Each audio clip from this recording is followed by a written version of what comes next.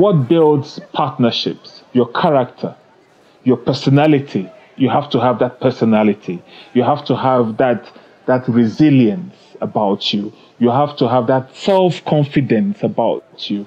And you have to know that nothing is beyond you or beyond your achievement.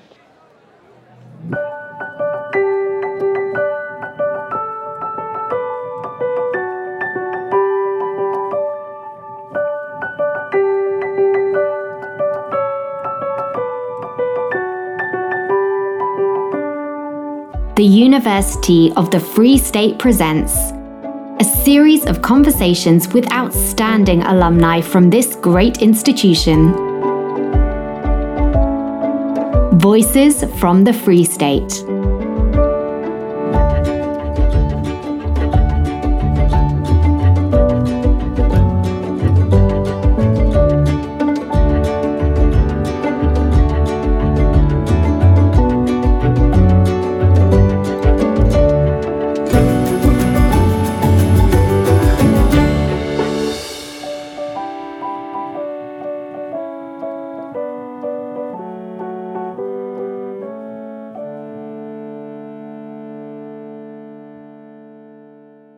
My name is David Uwa.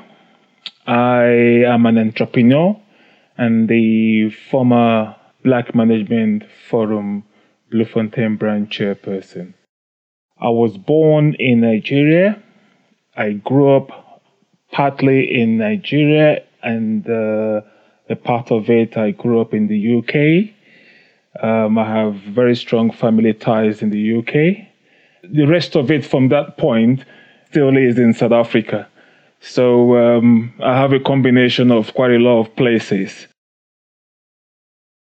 I'd always seen myself as a global citizen. And being a global citizen means that I accept everyone from any part of the world. And I would always tell people that, I have drawn to myself the good part of Nigeria, the good part of the British, and the good part of South Africa. And I've fused all that in one. And I oftentimes tell people that somewhat I am Eurocentric in my mind and the way I think, but my heart is Africa. I have a very great passion for Africa. I just believe in the fact that we live in a global village and we need to look at a situation where there's a lot of different people, different languages, different culture, and different way of life. So you cannot live in the world we live in today and think that your culture or your language is the best. There are a million of them out there and a million people with very good character and very good personality that you could get along with. So it opens your mind to the rest of the world. My childhood, from the time I was born up until when I was 18, I spent in Nigeria. Those were fun memories. I used to love playing football on the street where we lived. And I played football on the street without any football boots. And I used to love to, we used to ride bicycle on the street with my friends. I used to be able to, we actually skateboarded as well. We used to have fun quite a lot more often. And I used to hang out with my friends and we, take walks on the long walks. And, we used to go look for grasshoppers on the grass. And we used to catch grasshoppers and we put them in a little bottle and we close the bottle and we watch them. And then after a while, we release them. And one of my biggest experiences was I love fishing. We used to buy these fishing hooks. We buy the fishing hooks and then we used to tie it up to a long rope and tie it through a particular kind of foam-like things that they use to like guard electronic gadgets when you buy them from the shops. So we tie them so that when the fish bites, we can see that move, and then you know that there's a fish biting, and then you pull it. So we used to do that, and then we catch the fish, and then we put it in a bowl of water, and then we later release them into the pond as well. And then the next day we come back to catch them again, you know. So it was fun. And then afterwards, moving to the UK, because my mom moved back to the UK. I went to the UK, and it was a different vibe, you know, where you come from a tropical part to a place where you get strange weather with the cold and the rain and all that. So it wasn't the same as the summer or the heat that you experience in Africa. So it was interesting because I had cousins who were living in London as well at that point. And we all used to hang out, you know, at each other's birthday parties, you know, between Southeast London and North London.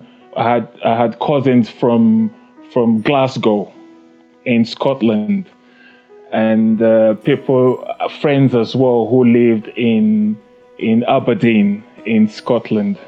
So you got all that, and the most interesting part of growing up or living in London was the fact that you were made to eat the fish and chips. It was a local cuisine. You had your kebabs, you know, with these Turkish people with the meat rolling around, and you know, it's a bit greasy, but we really enjoyed it.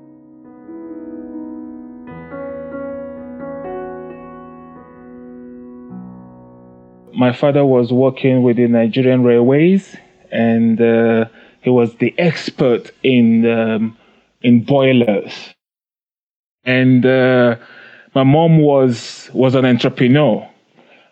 She ran her own small little business. People who went to America and long clothes and shoes, and she bought them from them and then sold them at a profit. And then she later went into bigger business in transportation. Parents were strict, and one of the fundamental rules that was imbibed in us as kids was the fact that we needed to have respect for people. You have respect for people, you have respect for elderly people. And education was very, very important. It's not all about if you want to, you know, be a football player, or if you want to be a ballet dancer. You know, you gotta go to school, you gotta go to university, you gotta have a degree, you gotta reach the highest of academics.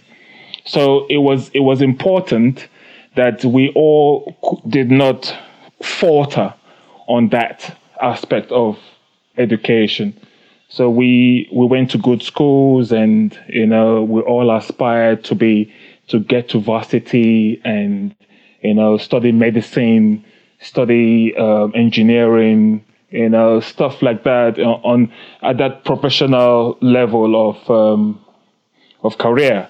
That was what was imbibed in us as kids. So that never left me, as it is, you know. So I do the same thing with my kids as well. We went to primary school, and in our primary school, it was a battle as to who came first, second, and third. That was all our parents wanted to know. What I wanted to become as a child, I had always wanted to be a medical doctor. that change, obviously, with the transitions that we make in life. As we go along in life, there's always this changes that occur. What you thought of might just necessarily not be what you end up with. So I'd always thought, growing up and being in school, to study medicine and end up being a doctor and end up helping people. I think that would have made my parents proud, because those were the set of bars that we all had to get to. My older brother was one of the first few black lecturers that was appointed at the University of the Free State. So he said to me, "Listen, dude, why would you want to go to Greenwich? Why don't you come to UFS? And it's a different place, and you would like it." I thought a lot about it, and the whole thing with Nelson Mandela and all that was a bit fascinating at that point. And that was where I decided to make a trip down to Bloemfontein, straight to Bloemfontein. Landed in Jan Smuts Airport. At that time, it was called Jan Smuts. And from Jan Smuts, I then took another flight down straight to Bloemfontein. Got out of the airport. At that point, you won't believe it. The luggage carrier, or the van that took your luggage from the plane onto the airport, was actually a tractor, a farming tractor. And I was like, wow, this is really cool, huh? It was a farm tractor. And I was like, goodness gracious, you haven't really seen this anywhere else.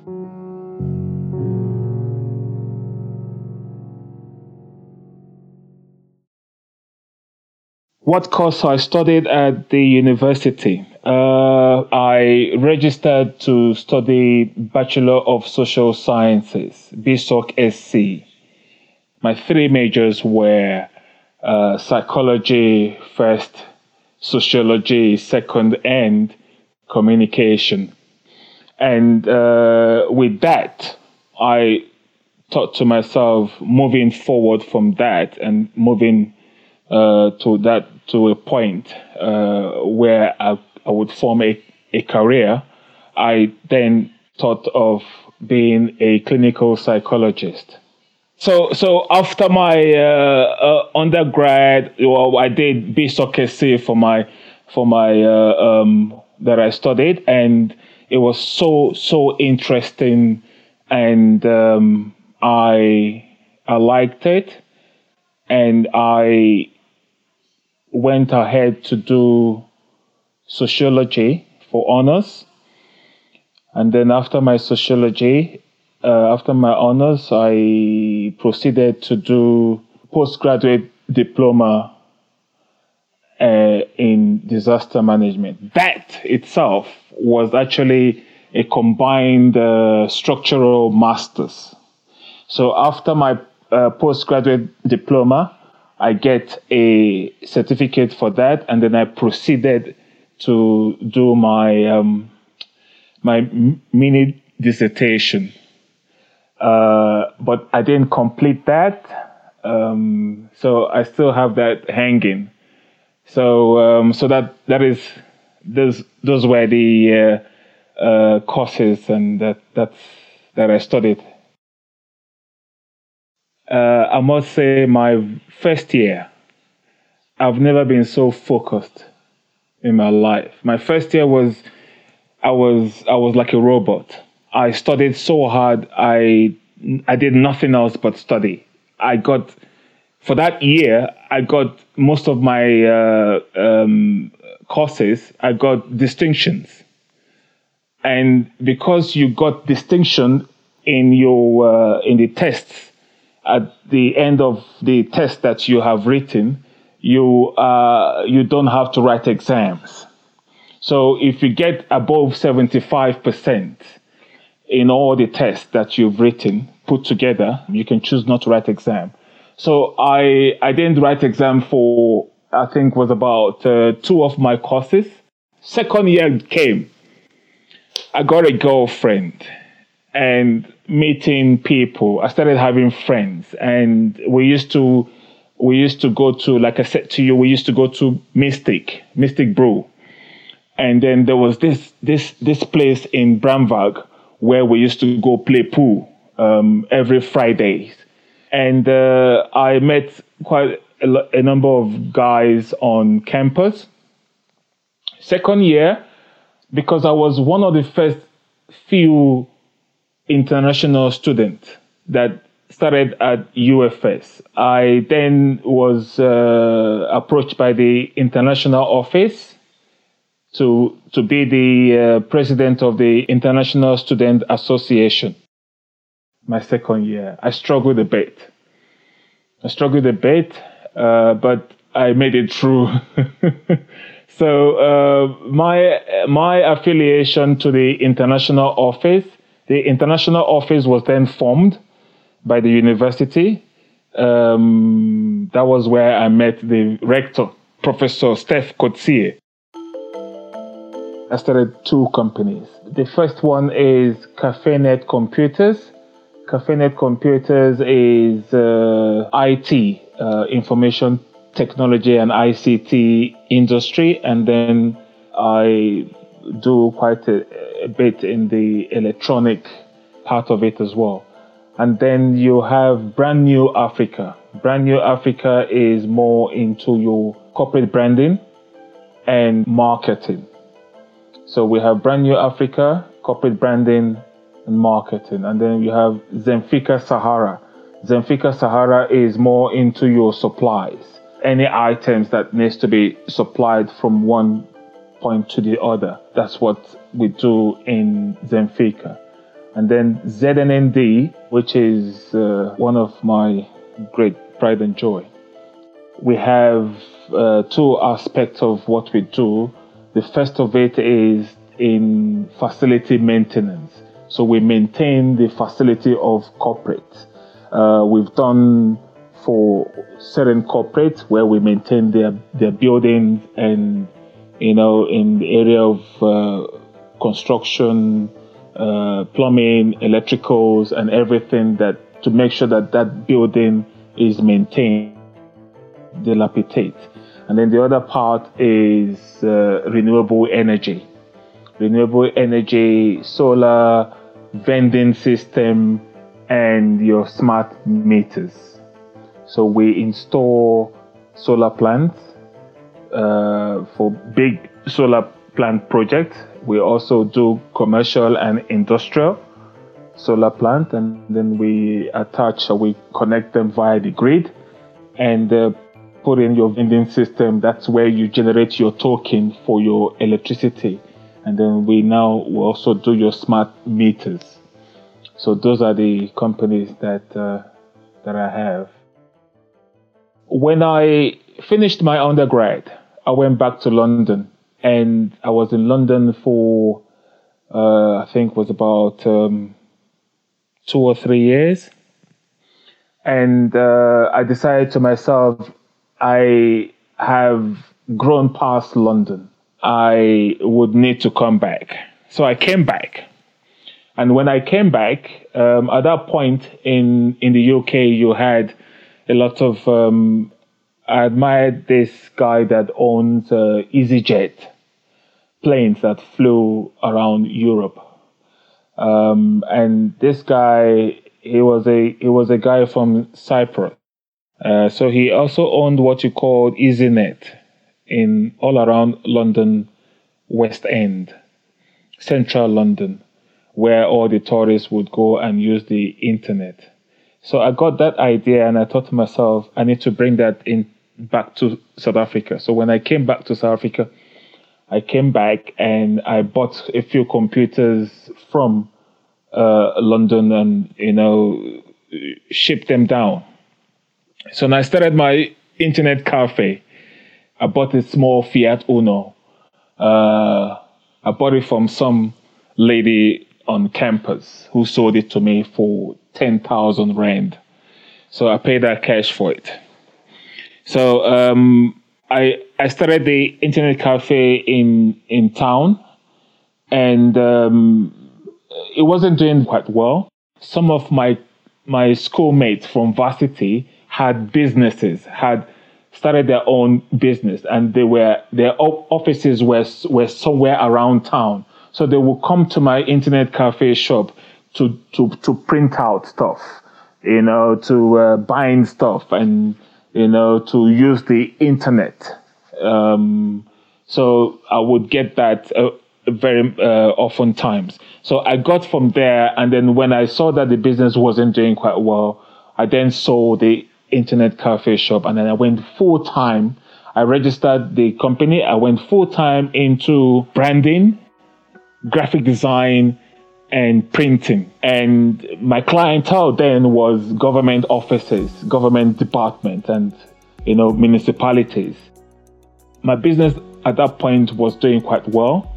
I used to do corporate gift, t-shirts, golf shirts, pens, and all that. And I had my suppliers. There was this guy who was doing my printing. His name was Ruan. And at that point, because I was a very open-minded person, I didn't really have any problem with anyone, whether white or black. So I did business with anyone, And then the first person that gave me my first breakthrough, I got my first job from the Department of Agriculture to print golf shirts. And it was a lot of golf shirts. It was quite heavy. At that point, I didn't have the capital. So the first person that gave me a break was a lady called Karen. Karen, a white lady. She owned a company called KH Marketing. And I went to Karen. I said to Karen, listen, Karen, this is what I have. I don't have the money to do this.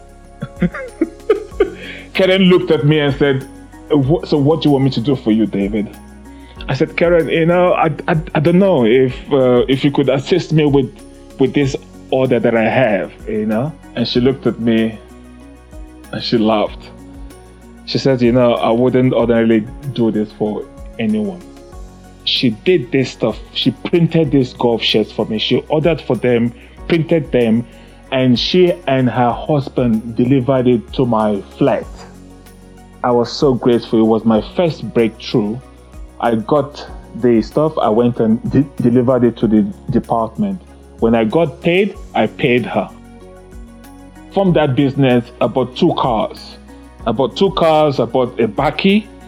I branded the Bakkie with my business name. From that business, I was able to make enough money to afford a wedding when I got married. So that was, quite interesting at that point with that business. So I was driving, to Harib, to take orders and to deliver stuff.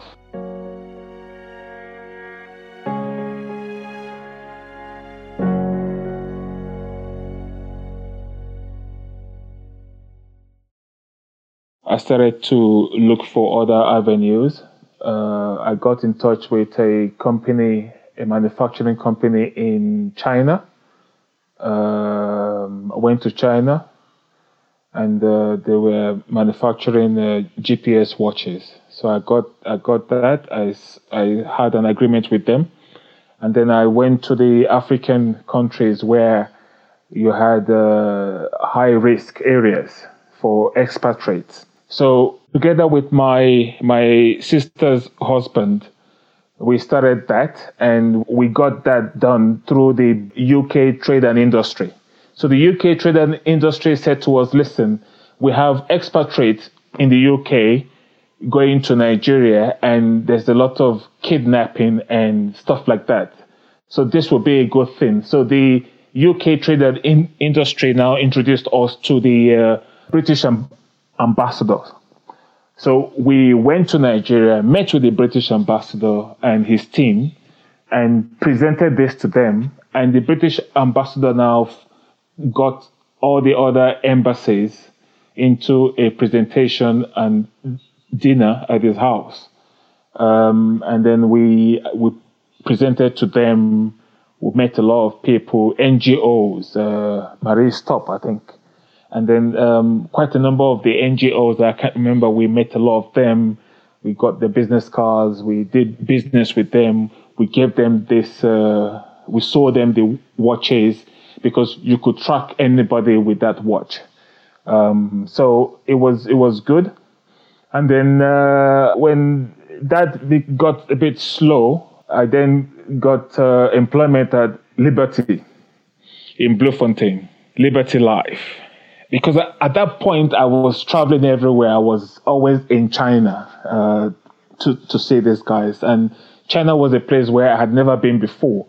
And, it was weird and strange with the food. And I was always at 7-Eleven store buying stuff to eat. I was always at KFC. And the funny thing, when I got to that place in China, when I got to the restaurant to go eat, maybe a McDonald's or a KFC, people will come around me and they will be looking at me and they'll be laughing. And I would wonder why they're laughing. So one of them would ask me, American, basketball? I'm like, yeah, whatever makes you happy. So because of my size, I was big and tall. They thought I was an American basketball player. So you actually found people who would look at me weird because I was huge. And even when I wanted to go buy shoes from a shoe store, even before I walked through the door of the shoe store, the lady came to the door and told me, we don't have your size. Please don't even bother to come in. We don't have your size. So all I could buy when I was there was a wallet and a belt. I couldn't even buy shirts because the shirts were all small. When that got a bit slower, I went into employment at Liberty. Liberty, I was a financial advisor. But because I had this burning entrepreneurial spirit in me, I just couldn't stay still. Being employed somewhere was just not me. So I was at Liberty for about 2 years. I hopped out again and I started a new company. I started 2 companies. One of them was a partnership with a very good friend of mine, Hein Duplessis. We formed a company called Brand New Africa. So this company was more into your corporate branding. So we actually did that, and I also formed another company that I was going to use for infrastructure development and supplies.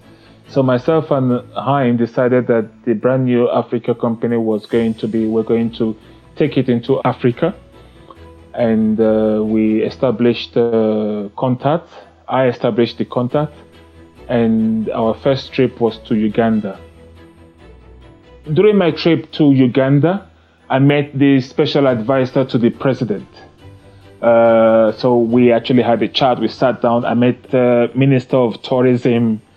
I met the Undersecretary as well, and talked about stuff that I needed to do for them.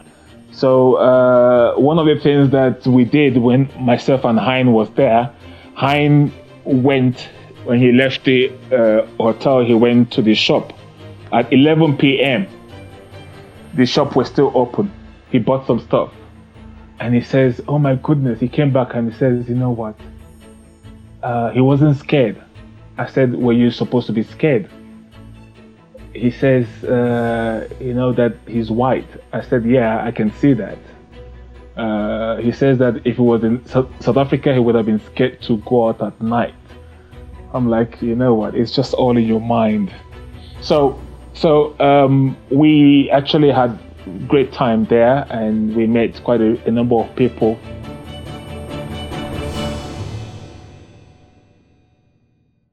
And then from there, came back.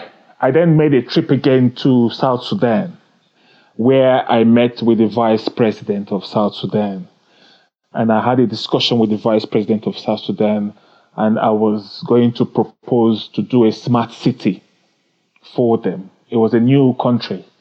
They just broke away from Sudan itself. So I took some video clips of architectural design for a smart city. So I presented that to the vice president, and he was excited. And I just needed to get funding for that. The total cost of that was about $2.8 billion US. And if you ask me, do I have a fraction of that in my pocket? I just did not have. They were excited, and they were telling me that they would want me to come and, put this in place. And so I came back to South Africa. I got a team together, a team of architects, town planners, project managers, construction worker. So I got people together. We did a presentation. I got the delegation from South Sudan. I paid for them to come over to South Africa. We had a meeting in Johannesburg in a hotel. We presented everything that we could do, that we're going to do for that and all that. So it was quite a very good presentation. But the problem was that I've not been able to get that amount of money for that project. But I'm still looking. I'm not deterred. The team is still ready to move in to go do the project as long as the money is available. That was at that point. And then just before the lockdown, I developed another company, this time a renewable energy company. I formed partnerships with big solar companies from Sri Lanka, partnership with a company locally. I formed partnership with another company based in the UK. So I have these companies who are willing, and then I made contact with another company in China. Now, so these companies are the ones who I have on board with me, ready to move in with the project. So that is what I'm busy with currently. But with the lockdown and COVID-19, it becomes a bit of a problem. So I'm working on that right now, and my focus is to power a whole state in one African country. So that is what I'm working on currently. One thing that I always tell people is that you need to be resilient. You need to understand that not everything is supposed to be given to you on a platter of gold. In other parts of Africa, people work and start from nothing to get something. It's all hard work, dedication, and resilience against odds. Against odds presented to them in those countries. And we in South Africa, we tend to have the basic infrastructure. We tend to have somewhat the support of government. And we oftentimes take it for granted. So this is what I am passionate about. I want to be able to introduce South Africans to the business market, the opportunities on the other side of the African continent. And I've lived in London. I see the way the European Union, operate. And like I said to the vice president of South Sudan, he asked me a question one time when I was with him in his house. He says to me, David, why is it that you have so much love for South Sudan? I said to him, Your Excellency, I'm an African. Anywhere I lay my head in Africa is home for me. South Sudanese people are my brothers. And whatever business I can do to uplift the life of people from here, why not? I wouldn't call myself a social entrepreneur, but it's a combination of a lot of things put together. So the concept of the European Union is not rocket science. It can be done. We just need to be able to find that platform. Find a platform to be able to get people from this point onto that point and see the best we can do. So that is basically the passion that I have, and that is what I would give out to South Africans when it comes to doing business in other parts of Africa.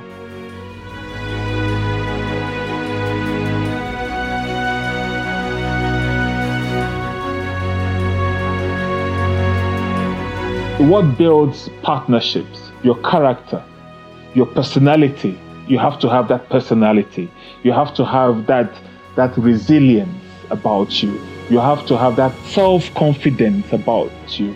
And you have to know that nothing is beyond you or beyond your achievement. So you mustn't underestimate your capability as a person.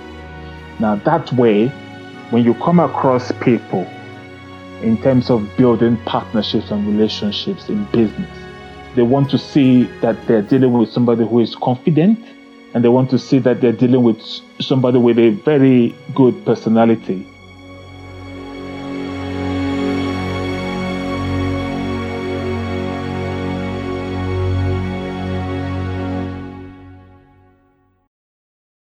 Definitely, I believe that as a proud Kovsi, I give my little best in terms of development of the institution that molded me. I had great fun memories, and like a child, I sometimes would want to go back to those days because I was free. I had no worries, and it was fun.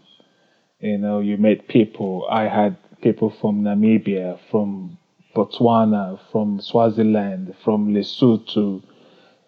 All the international students were in one place, and we interacted with everyone, irrespective. So I agree definitely that I believe that it's important that we give back to the institution. My last words to students who are currently going through the process at the university and looking into a career when they proceed out of the university, I would say to them, never underestimate yourself. Never undervalue yourself. Like the stock exchange, never put yourself down. Always look up to the sky, because the sky is always the limit. And always have respect for each other, and always be resilient. You need to look at a situation where you are a South African, and you need to look at a situation where you're not only building yourself, but you're going to build your country and the people in your country. So that is my parting words.